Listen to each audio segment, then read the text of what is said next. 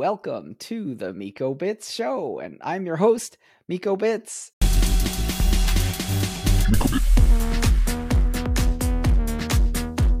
Today, we're going to be talking to Yubo, so really excited to have him on the show. So we'll talk a little bit about his project in a moment. So Yubo, welcome to the Miko Bits Show. Hi, hello, Miko. Thank you so much for having me here. Yeah, it's great. Great to have you on the show. So I guess the first and foremost, maybe you can introduce a little bit about yourself and your project.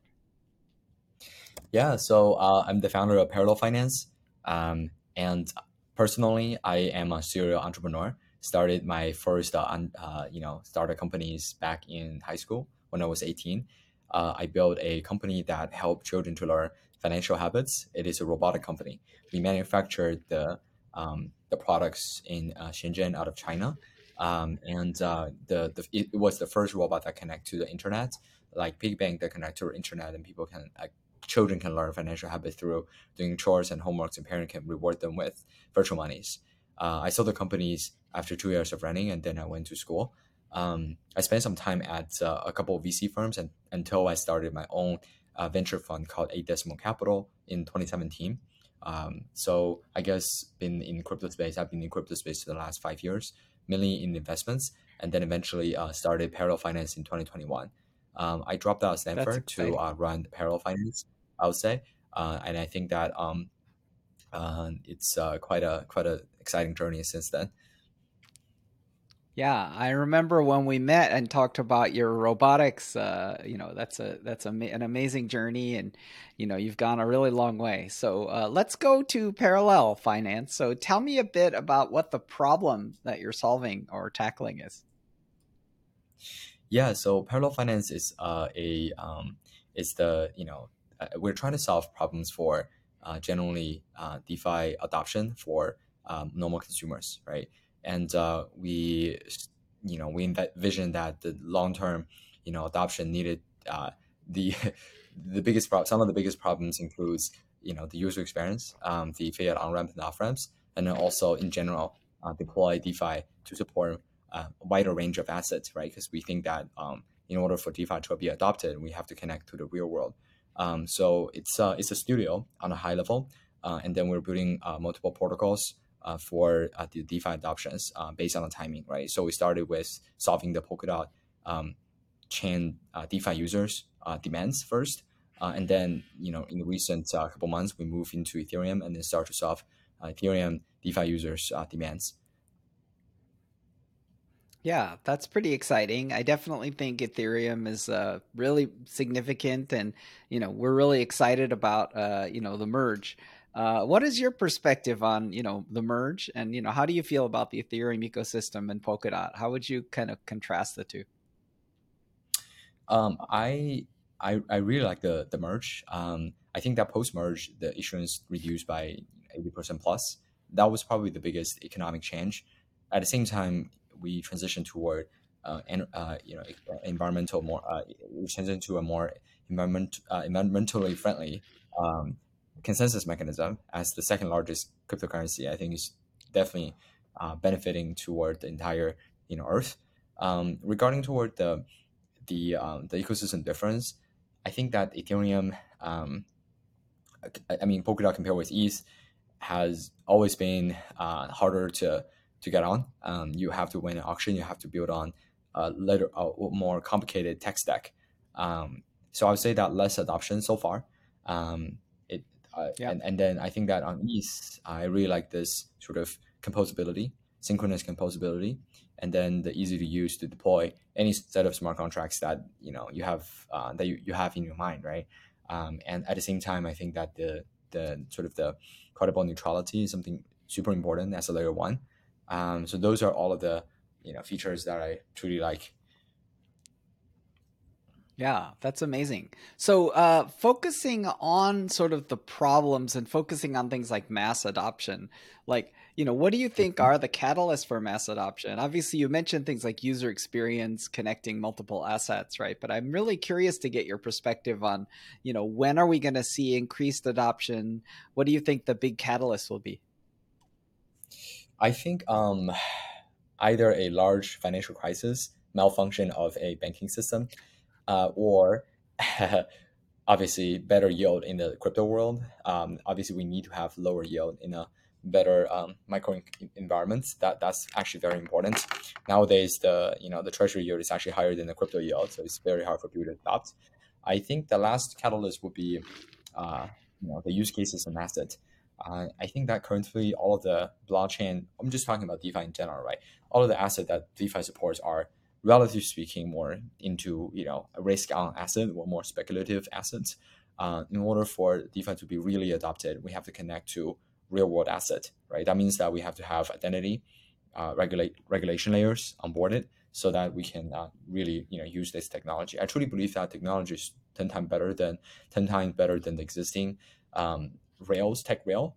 The catalyst is sometimes there's not one thing. It have to be something really strong that suddenly push everybody to realize that, okay, actually crypto is an awesome way for the as an alternative financial system. Now everybody start to move. So we have to see some like big event happens, or at least regulation opens for people to use their real assets.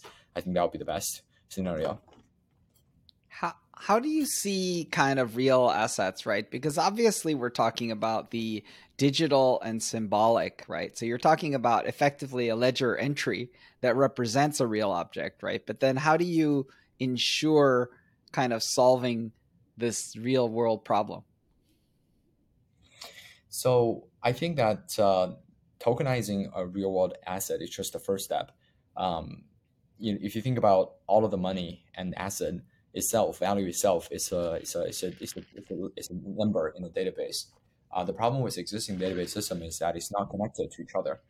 Um, it doesn't have any enforceable, executable, shared environments such that we can provide global access. I think that once you tokenize it on chain, the more important thing is to embody smart contract capability so that people can execute on some sort of code that resembles the existing financial service, right? It could be lending, it could be trading, or it could be anything, so that it is efficiently executed or trustlessly executed. So I think that what truly matters is that smart contract layer, the execution layer, is where the magic happens. So I think not just putting the asset on chain, right? It's more about, okay, how do I use the smart contract to perform some financial actions? So that's where we can provide 10x better products than the existing system. Um, that's my personal Yeah, opinion on that this. Yeah. yeah, absolutely, absolutely makes sense. So as far as things like parallel and the things you're building, like I'd love to kind of get a sense of any kind of numbers or any kind of traction or any kind of measurements, because that's always a great way of letting people know how things are Yeah. going. Yeah. So parallel finance, we have over 100,000 plus on-chain users on the platform. We had around 400 million TVLs in dots, and we are the largest liquid staking money market and also AMM solution on the Polkadot ecosystem. Um, and then we built out a whole suite. So I think that the product experience is definitely the best. And then we also had some data regarding toward our token, we just launched on Kraken. Um, and then what else? Um, the protocol is generating revenue as well. The fees that we're charging, so I'm pretty Yeah, excited. amazing. Um, yeah, yeah. That's fantastic. So how do you reconcile sort of the Polkadot side and the ETH side of the business? Yeah, we are literally putting the product group together into one products. So when people need to use Polkadot, they just need to switch, click one button. If people are interested in our Ethereum product suites, switch back. Super simple. Don't have to switch website. Just under the same app, you can switch your network. Um, and then we reuse the existing brand names, reuse the existing user base, community, and actually, in fact, that based on some research, I think that 70% plus of the dot holders also hold ETH, and then they also use DeFi. So there's a pretty big overlap among the existing user base. So I think that moving to ETH is actually quite a important move for us in the next stage of the company development. That's exciting. So one thing I always like to ask is kind of a little bit about sort of motivations, right? So, I think founder motivations always super interesting. Like, I think you have an incredibly dynamic background. I think the robotics is super interesting. Obviously, Stanford is interesting. So, how do you see your motivation and inspiration too? Whether it be kind of inspiration, kind of for blockchain, Mm. or any recent inspiration. Mm. I First of all, like I measure the impact toward our society into three dimensions. So first, how many people you can impact? Can it be over 1 billion people? Second of all, how long the technology can last? Can it last over multiple decades? Number three, how large of a lifestyle changes that you can push forward with the new solutions, right? That you are trying to push forward into the markets. I think that in the recent multi years, obviously people all talking about automations, artificial intelligence, robotics, new energy, and so on and so forth. There's so many things. I'll say that out of all of that, I'm interested in a lot, but particularly for blockchain itself, I think it has the potential to completely change the way that people perform any trusted business and how people can transfer value. It is entirely a new paradigm shift for the value things on the internet, right? On the connected network. Um, it impacts people from every single layers because people need to get finance, right? And people need to get valuable items to each other. So it's very important for the entire, I think, society to be more efficient and to be more trusted. At the same time, I think that another really big motivation is that the sort of the existing financial system to me seems outdated. It's been there for hundreds of years without material changes. Um, I think that a lot of people talking about payments and all that. To be honest, I think that payments has been already much better than before. But I'm talking about beyond payments, right? Just the traditional like banking systems. A lot of rules, a lot of inefficiency involved. So if we can just improve by multiple times, it would dramatically improve people's life. And I think that solving this problem is quite rewarding, and it's quite challenging and rewarding. And number three, I think probably also related to some sort of personal experience. In the last couple of companies, it's always been related to finance, right? Either venture capital or the robotic company for financial education. So I think that this is a good use of my previous experience plus resources to really bootstrap a company that can provide values and make some changes. Yeah. I really liked your answer. One of the things I appreciate a lot is just the kind of scope, right? And I think the Hmm. motivation, kind of relating it to kind of the impact and kind of the ambition, I think feels very good. And, I think it feels appropriate for your type of story, where you've been and the types of things you've done before. So, I like how it fits together. It's kind of has a natural segue into a pretty common next question I like to ask, which is really related to Hmm. what I call the big idea, right? So, big Okay. idea, like I think you were talking about this kind of multi-decade impact. I really like Mhm. some of the things you were saying broadly about new energy, and just these very divergent fields like artificial intelligence, right? But I'd love to I definitely know that you have ideas about sort of the future of finance, Mhm. so I'd really love to kind of get, the big idea, and the kind of the big idea behind what you're doing. So big ideas beyond crypto, I guess, right? Or within I the mean, crypto industry. it's really the big idea as tied to kind of your idea or how you want to Got it. kind of, because Mhm. obviously, your main effort is parallel, and so looking at kind of how Yeah, of course. parallel So, will play in a bigger world. yeah. So let me talk about on the Ethereum side because this is our main efforts at this moment. Um, I personally believe in the next within the next 20 years, most of the valuable asset will be tokenized on chain. There will be a digital representation of what it is, and people perform all kind of financial actions on top. And I also believe that most of the worlds are non fungible. So NFTs.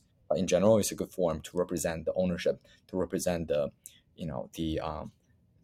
position that people own. So um, what we are interested in to solve is the liquidity layer with the lending, borrowing and lending problems in general. What I see that will happen is that a generalized lending protocol that can support all kinds of asset, and then giving the capability, giving lenders the capability to select a set of collaterals that can be used to borrow their funds. Right. Essentially, they can define their risk on a curve. The generation one lending protocols, such as Aave and Compound, uh, is incredibly efficient, but less scalable and less customizable, right? You as a lender, you can only underwrite entire asset class in the group. Um, so I think that the future version is extended version of what Aave and Compound is doing are doing right now, which is again like lender select on a curve, on a risk curve, on what type of asset they're willing to underwrite, what kind of models or underwriting models they're willing to give, they're lending their money to, in an efficient way, right? You can reuse the unused money at the same time, while the borrowers they can propose their own underwriting model, which includes how to price the asset, how to liquidate the asset when the liquidation happens, and so on and so forth. So that essentially anybody can be their own bank to be able to borrow funds, right, as they wish, as long as they can convince the liquidity provider, which is the lenders. Um, so that means that I think that we're just at the beginning of this new lending, exploration.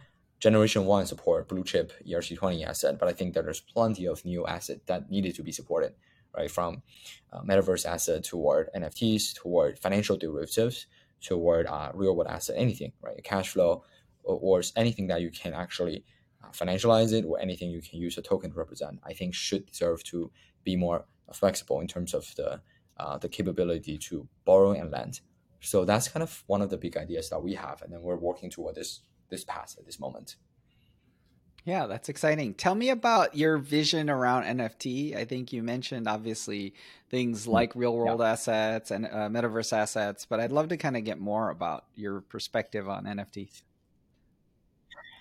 Yeah. So I think again, like most of the worlds are non fungible. Most of the things are non fungible. So uh, art and collectibles is tiny part of what the NFT can do. I think the most exciting, or some of the exciting, upcoming industries are ticketing, music and entertainments, user generated content. Those are really interesting, and then people love to, you know, uh, make their own sort of entertainment related asset into a specific holding so that they can transfer, they can do other activities on top, or they can do rental. um, Going forward, I think that is more interesting to see financial derivatives to be completely tokenized in the forms of a semi-fungible NFT. For example, a bond, right? For example, a credit instruments. You have a specific, let's say, for example, a bond that expired at a specific date with a specific interest rate, right? So the holders of that bond is technically different than any other bonds, right? With different issuers, but at the same time, for the same, face value, um, you know, uh, token, it's actually more fungible, right? You can trade within the same collection. Um, and then the last one, I think in the long term will be absolutely real world assets. So from real estate toward, I think automobiles toward, carbon credits, and there are probably so many things that I can't really count it, but it's super exciting to put them on chain. Just like how people put informations on the internet, right? So other people can use. I think that those asset ownership must be put on chain so that it enjoys the most efficient ways to, to met the, sort of the service demand, which is essentially people who have access capital wanted to lend it out, and then people who want to borrow wanted to, people who have capital demands needed to borrow, right, to do their business that they wanted to achieve. So how do we create a market to efficiently match everybody? I think it's very important. So I think that people have a kind of a wrong impression on what is NFT. It's just not really just art and collectibles. There's so much more uh, to come, and I think that maybe just in the next few years, this is going to be the biggest growth in terms of the whole, crypto industry. By the way, I forgot to mention about like individual properties and individual identities. and then individual traits that can be represented by non-transferable NFTs, your name, your identity, your credentials, your experience, anything, right? Just for example, on LinkedIn, right? The people who claim to be graduated from Stanford is actually almost 2 times larger than the people who actually graduated from Stanford. And then there's so many information that you can't really verify, right? Imagine that you can have an on-chain verifier from the trusted issuers. It could be the school, right? It could be whatever. And I think that our social fabric the system can be much more efficiently improved. We don't need to have this due diligence companies. You don't need to have this, background check companies anymore. You can literally just trust this blockchain to say that who they are, what kind of achievements they have. You can also verify whether the company is just making accounting fraud, right? Easily, because they can't just double spend on chain, right? Cannot really make up numbers without actually cash coming in, right? So on and so forth. And I think that in many other countries except the US, I've seen many investors struggle with whether the financials are true or not. Right? Sometimes people boost up their Yeah. numbers, boost up their user amount, and so on and so forth. How can you verify that? You can't at this Yeah, moment. It's yeah, very yeah. costly. That is huge actually, right? Because when you think about something like a smart contract, right? Or even just a wallet or something very simple, right? Like when you look at on-chain evidence, right? You can just see inflow and outflow, right? So even if the thing behind it is a black box, right? You have very easy confirmation and you can have kind of a inbuilt audit verification.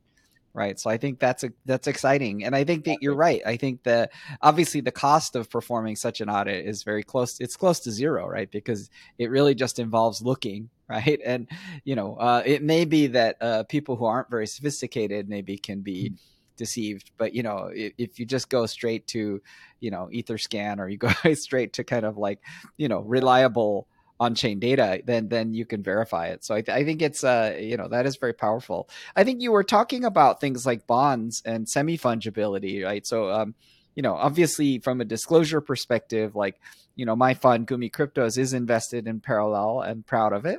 We also have a Solve protocol, which actually is pioneering a novel ERC standard for the semi-fungible token, and they're using it for things like bond issuance. So, I think there's definitely innovation there in terms of financial assets. I think there's a lot of really interesting financial assets. Vega Protocol is headed towards mainnet, and they're another portfolio company working on essentially derivatives. So that's another financial asset. We were talking about identity, right? So I think Lit Protocol is another one of our portfolio companies doing really interesting work with identity. I think you were talking about things like credentialing, things like Stanford students and things like that. Those kind of use cases are really intriguing because in a sense, like they do require, I think, a binding to some kind of stable real identity, right? Because I think that if you just have floating wallets, like let's say I have a wallet and let's say I'm a graduate, so I went to graduate school at Yale University, so I would have a certificate in there, right? But like in theory, someone could buy the whole wallet from me, right? And then they would be a graduate as well, So I think it's there has to be some kind of provable identity or consistent identity, and obviously maybe protected by privacy. So, I think there's definitely a lot of infrastructure that we need to build. Exactly. Yeah. So the wallet is not the identity. Again, like the wallet, it just proves Yeah, that partially that this is you, but it doesn't prove that who is this wallet owner, right? Think about this. So we gotta actually correct. connect the wallet public key with a specific identity, right? Together, such that Yep. when you need to verify who you are, you can use this private public key to prove that this is you.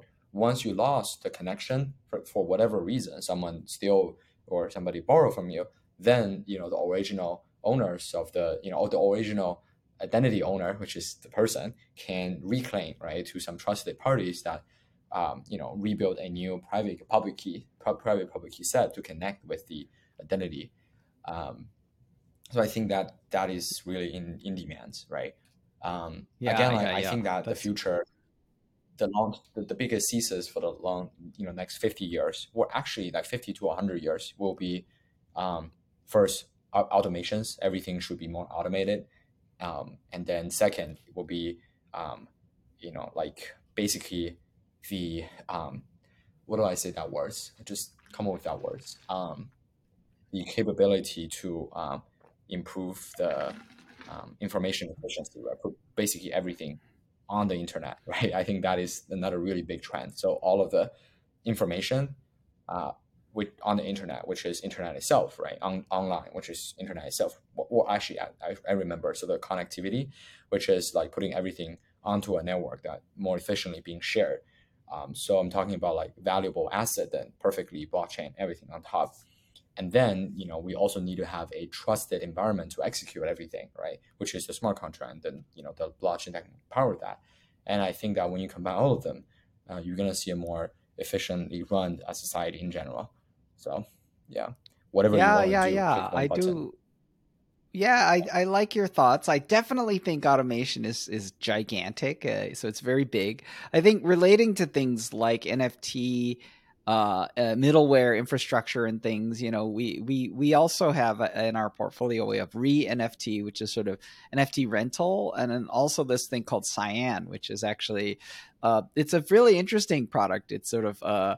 basically buy now, pay later, which I think is a funny, and it turns out that there's some really interesting financial dynamics around buy now, pay later, because especially with speculative Yeah. assets, right? So it's really easy to do with kind of physical e-commerce assets, but like the asset itself Yes. actually acts as collateral for itself, right? But I think but the problem, of course, is that price volatility is a pretty major issue in these types of assets. I think it works with physical kind of hard goods, but even the good news about digital assets though is repossession is easy, right? Which is like, if you owe money on your car, then you actually have to send the actual human to go get the car, which is pretty hard to do, right? But a digital asset, at least you can transfer ownership based on smart contracts. So I don't know what your thoughts are about kind Mm. of like these types of use cases. You mean basically like the real world connectivity, right? How do you ensure that the on chain actions being taken in the real world? Yeah, like So I exactly, because there's two sides, right? I think one side is basically how do you register a real world asset and make sure it's real, right? But then the second one becomes things like when a real world asset's ownership changes, right? You actually have to then enforce that change in the real world, right? Like if the ownership changes digitally, right, then the person can claim ownership, right? So does that mean that the law will recognize digital ownership, right, of the physical object, right? Because in that case, someone can show up at your house, and if they can prove ownership of your house, so they can kick you out. Yes, that should be the case. I think that is more efficient, right? So if you got liquidated, then liquidator can take over your house, right? Whatever. I think that um, a, a Scary. special, yeah, there must be a more specialized oracle exist so that we can keep the real world asset off chain information in sync, asset property in sync, the attributes of the asset in sync with the on chain attributes of the specific asset or NFTs. That process I'm talking about in general, right? That is uh, the the connectivity layers or the synchronous connectivity layers that keep the state of an asset synchronous. In order to achieve this, I think that really depends on the industry and use cases. For some use cases, we need to rely on centralized parties to do so. And for Yeah. some use cases, we actually relies on more decentralized individuals, right, to check the properties and then to give you the updates because the resource allocation of a centralized party may be not efficient toward everything. Let's say Well, it you want to feels like tokenize your. this. It feels like Mhm. something like physical custody produces really, really complicated use cases, right? Like, let's say, for example, if there's an NFT that represents ownership of a house, right? And Okay. let's say now that a hacker gets the NFT, right? So Mhm. now can the hacker show up with the police? And can the hacker say, no, I'm the real owner and that's a Mhm. fake? right? And then the police will side with the hacker, right? So like I'm trying to figure Well, out like how to make these use cases easy, because that becomes a really interesting use case. yeah. So there's a distinction between the public key and the identity.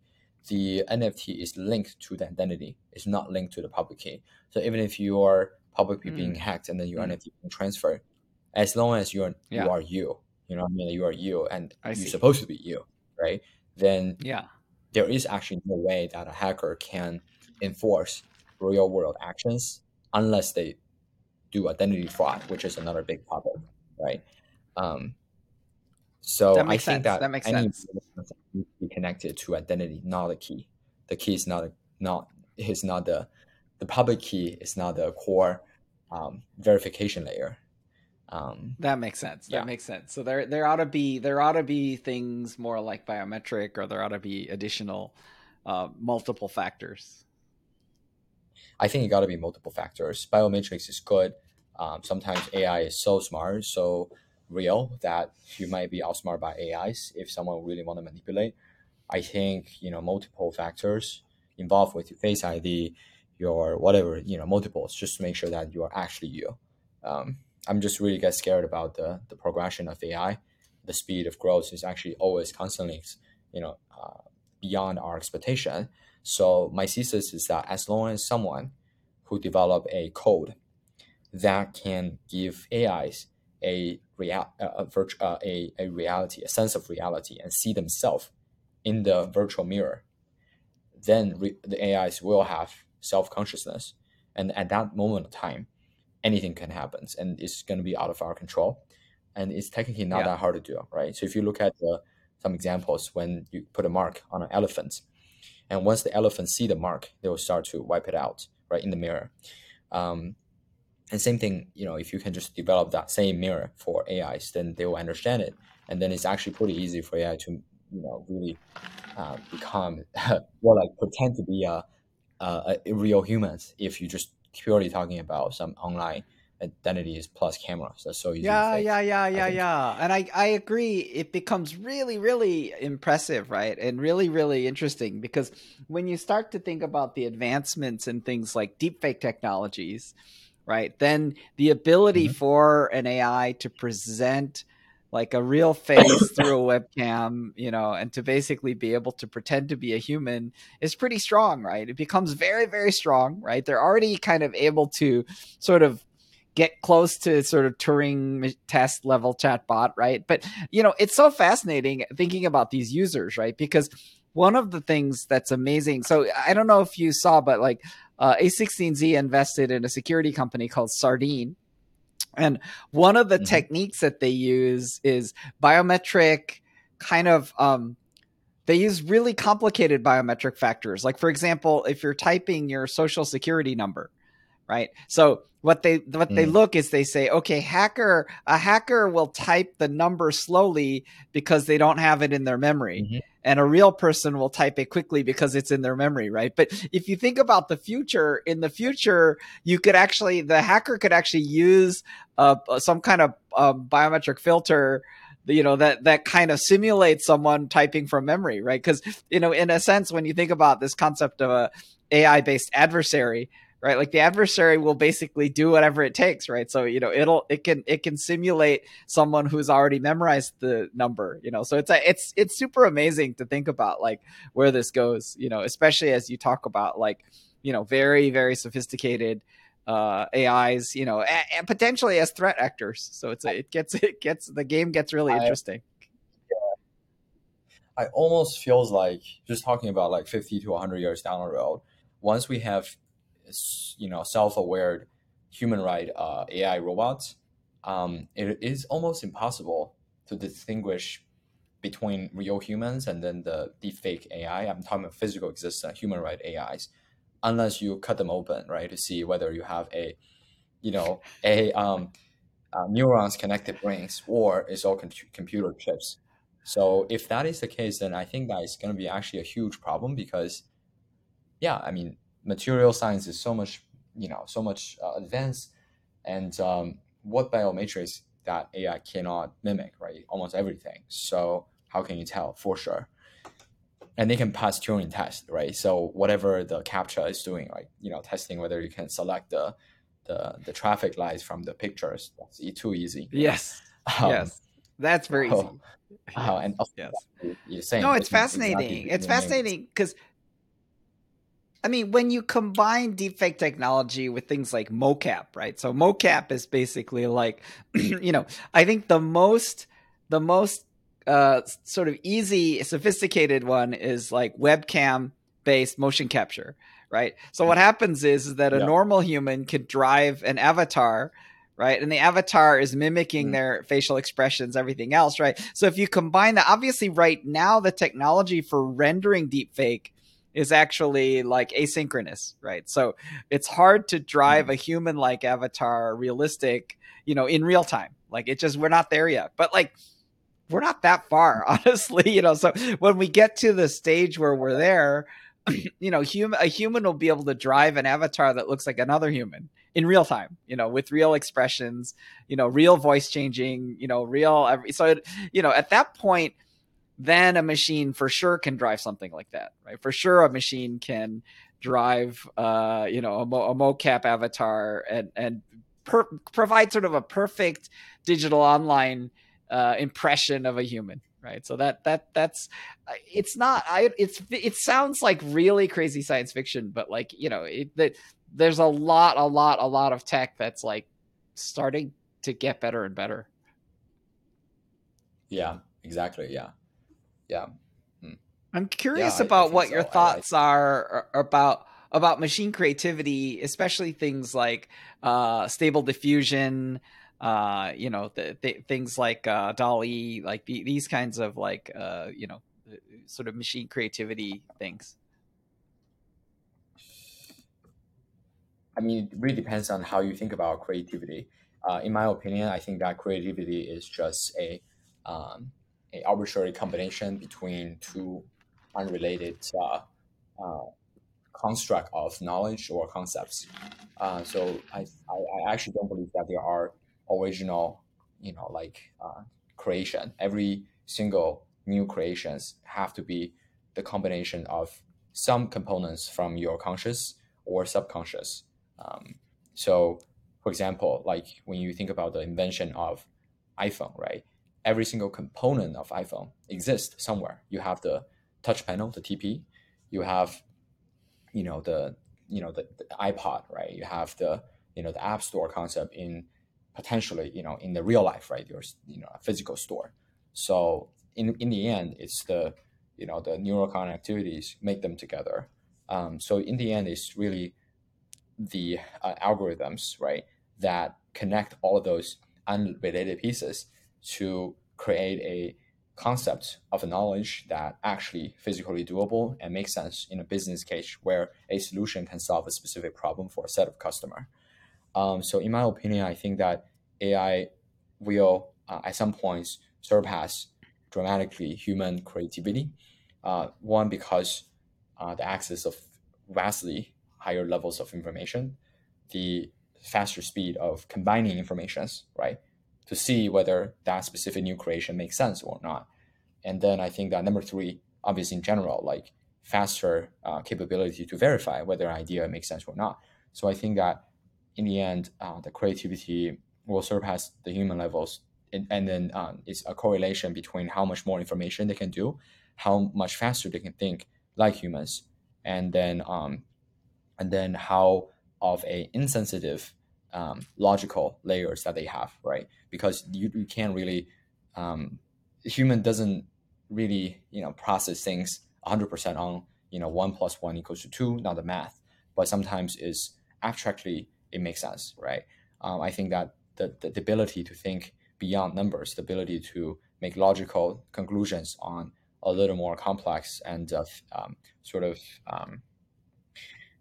like complex logics, and then at that time the creativity is much bigger. I think that we're just also again like seeing the tip of an iceberg of what machine-based creativity can do, right? DALL-E is I think it's really simple way of like creating artworks. That's what it is. But going forward, like writing code 100% doable, and then writing novel, right? And then preparing for AdWords, like marketing languages, easy task, to be honest. They can Yeah, learn yeah, so yeah. much.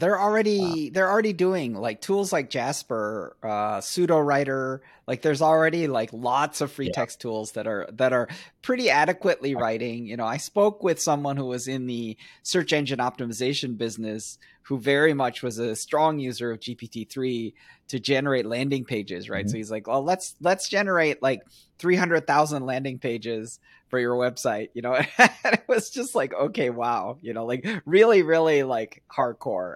And Yeah. I think it's the thing that's really amazing is that when you go back to the Mhm. search crawler, right? Google used to read this page and be like, this is bad, right? And a lot of the olden days Mhm. search engine people were using offshore non-native English speakers to make landing pages because they could crank out like huge Mhm. low-cost pages, and the crawler would discount them because the crawler would say, "Oh, this is bad Mhm. English," or so the crawler would give them a Yeah. minus, right? But with something Yeah. like GPT-3, like the grammar is better. It's like superhuman. Like they don't ever make a Mm. weird mistake where they put the comma in the wrong place. So it's sort of insanely good. And so it in a way it's adversarial, right? In the sense that there's generative, like you're generating text and the crawler's trying to see if you're human or not and failing, right? So I think from a search engine optimization perspective, we've already hit the Turing test. Like the crawlers can't tell. So that's a Right. threshold. Yeah. But this is Nice. exciting stuff. I love talking about this stuff. What I wanted to do is sort of loop back to sort of parallel and talk about roadmap, right? So Yeah. I'd love to kind of like poke into like what are some near term roadmap items, to for the viewer listener, and see if we can get them Yeah. excited about upcoming milestones. Yeah. Yeah. So in the next 3 months, we're going to launch our products. In the next 12 months, we wanted to be the biggest NFT financialization protocol.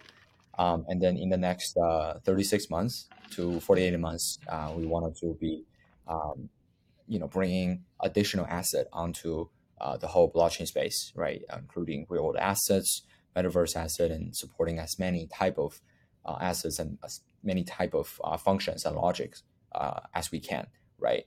In the next probably 120 months, which is 10 years, I think that, again, like our goal is still to bring a billion people onboarded with our platform. So short-term and long-term roadmap. Wow, I love that. And one of the things that's wonderful is really, because what I'm always enjoyed about talking with you, right, is that like there's this thing that I call for entrepreneurship. I call it heaven and earth, right?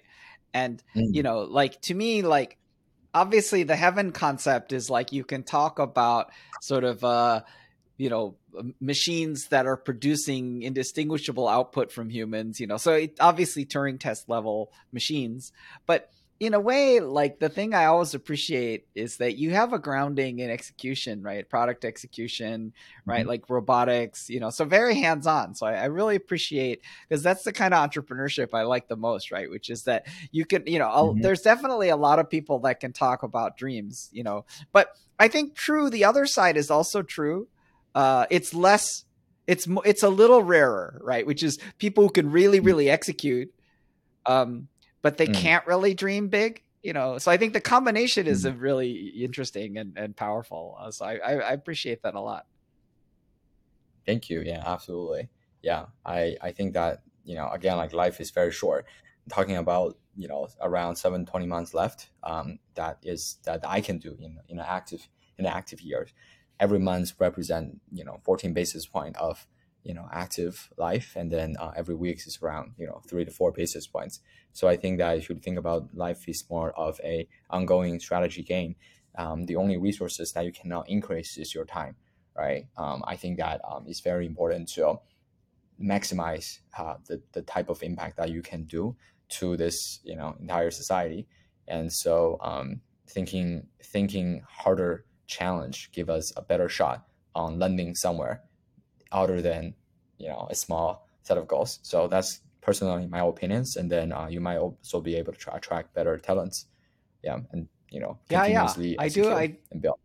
I do love that. And just I think on a closing note, like, it's so this really, if you were to say a single thing that this show is about, is it's really about people, right? So Hmm. it's about kind of like, if anything. And so to me, like, this is a great way for you to kind of provide your closing comments, right? Because I think that not only Hmm. are you sort of like, providing some inspiration for the audience, but in a way, like, you're also giving them tools to think about the time that they have, and how they can Mm. make change and impact in the world. So, I really, I do want to encourage everyone, carpe diem, and make the most of it. I think when you connect it back to your story, right? Like, you went from, doing robotics in China, you came to Stanford, and then, you left Stanford to do this one. So, like, it's, you definitely have this kind of urgency, and you have this kind of ambition that I think is pretty rare and exciting. So